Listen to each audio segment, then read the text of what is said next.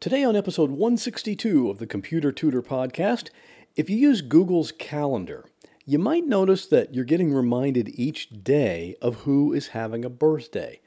Now that might sound nice, but for people that I don't even know, I don't care that it's their birthday. Well, today I'll show you how to get those things off of your Google Calendar.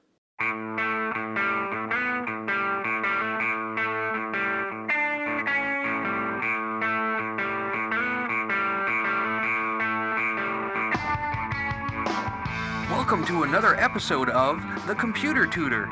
Tips, tricks, and advice from a computer pro, without all the tech talk. And now, here is your computer tutor, Scott Johnson. And welcome back once again to the Computer Tutor Podcast.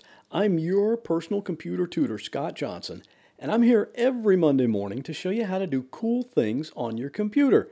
And I guess today you could call me the Birthday Grinch. But I know some people who are going to hear this podcast are going to be so relieved to finally know how to fix this problem. And if you're new to the show, I think you'll be relieved to find out that we don't use the geeky, techie, computer nerd language here. Everything is in plain English. And if your computer has a problem, I'm here to help. I've been doing computer repair since 1999. And in most cases, I can fix your computer remotely so you don't have to bring it anywhere. Just give me a call at 727-254-9078 or email me at pctutor@gmail.com. And today's computer tip can be seen at my website at computertutorflorida.com/162. So let's get started. The whole thing with this issue with the Google Calendar is because Google wants to integrate everything. Now, in a lot of cases, that's a good thing. Like, for example, when I'm at home working on my primary computer, I can enter an appointment for next week on my Google Calendar, along with the address of where I need to go and when I want to be reminded of that appointment.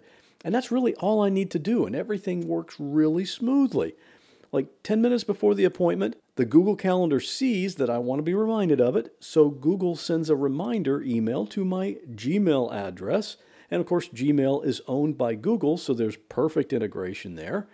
And then when I go get in my car, I open up my GPS app called Waze, that's W-A-Z-E, and I click on Navigate, and guess what I see there? My appointment along with the address, which I can click on, and the GPS just gives me the map and turn-by-turn directions to get me right where I need to go. And the Waze GPS program, want to guess who owns that? Yep, Google. So in that situation, it's great that Google has a lot of different programs, and when I use several of them, they can communicate with each other, and it makes life easier. But in some cases, it kind of backfires, and instead makes things a little bit frustrating. Now, one of the other things that Google has is Google+. This is kind of like Google's version of Facebook. It's a social network where people can meet and collaborate and share things, just like people do on Facebook. And of course, one of the things you can tell Google Plus about yourself is your date of birth. So here's what happens. I'm looking around on Google Plus and I see a link to an article that I find interesting. Maybe it's something computer related or even something else. But in fact, I find it interesting enough that I click to include the person that posted that article in what Google Plus calls my circles. That just means people that I follow so that when they post something new, it's going to show up in my Google Plus newsfeed. Now, that person might not post another article for a few days or even a few months. And in fact, the next time I see an article or a link that he posts, I might not even remember him. He's just some guy on the internet who linked to something at some point in the past. Really, for all intents and purposes, he's a stranger to me. But when that person has a birthday, next time I open my Google Calendar, his name is going to be posted right there on today's date with his name and a little birthday cake icon. On some days, there might be several listings like that, which just means that way too much of my Google Calendar space is being taken up by notifications about birthdays of people I don't even know. This is where the big plan of integrating everything just kind of falls apart. And even more frustrating was the fact that for a while, Google didn't even offer any option to change this. You were just forced to have that list of today's stranger birthdays in your calendar, whether you liked it or not. But I guess enough people complained about it now that because they have a way to configure the Google Calendar so that it doesn't have to be the case.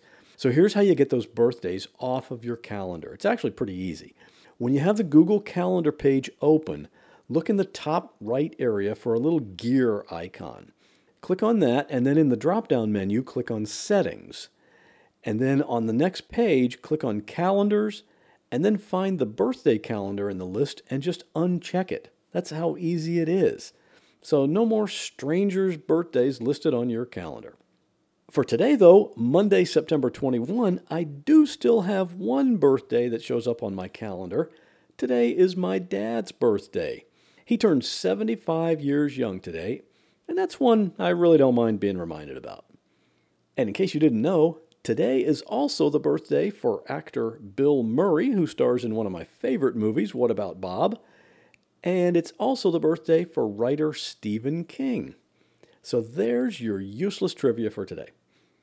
And if today's your birthday, happy birthday!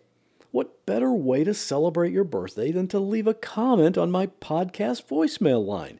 That's at 727-386-9468, and of course it's available 24/7.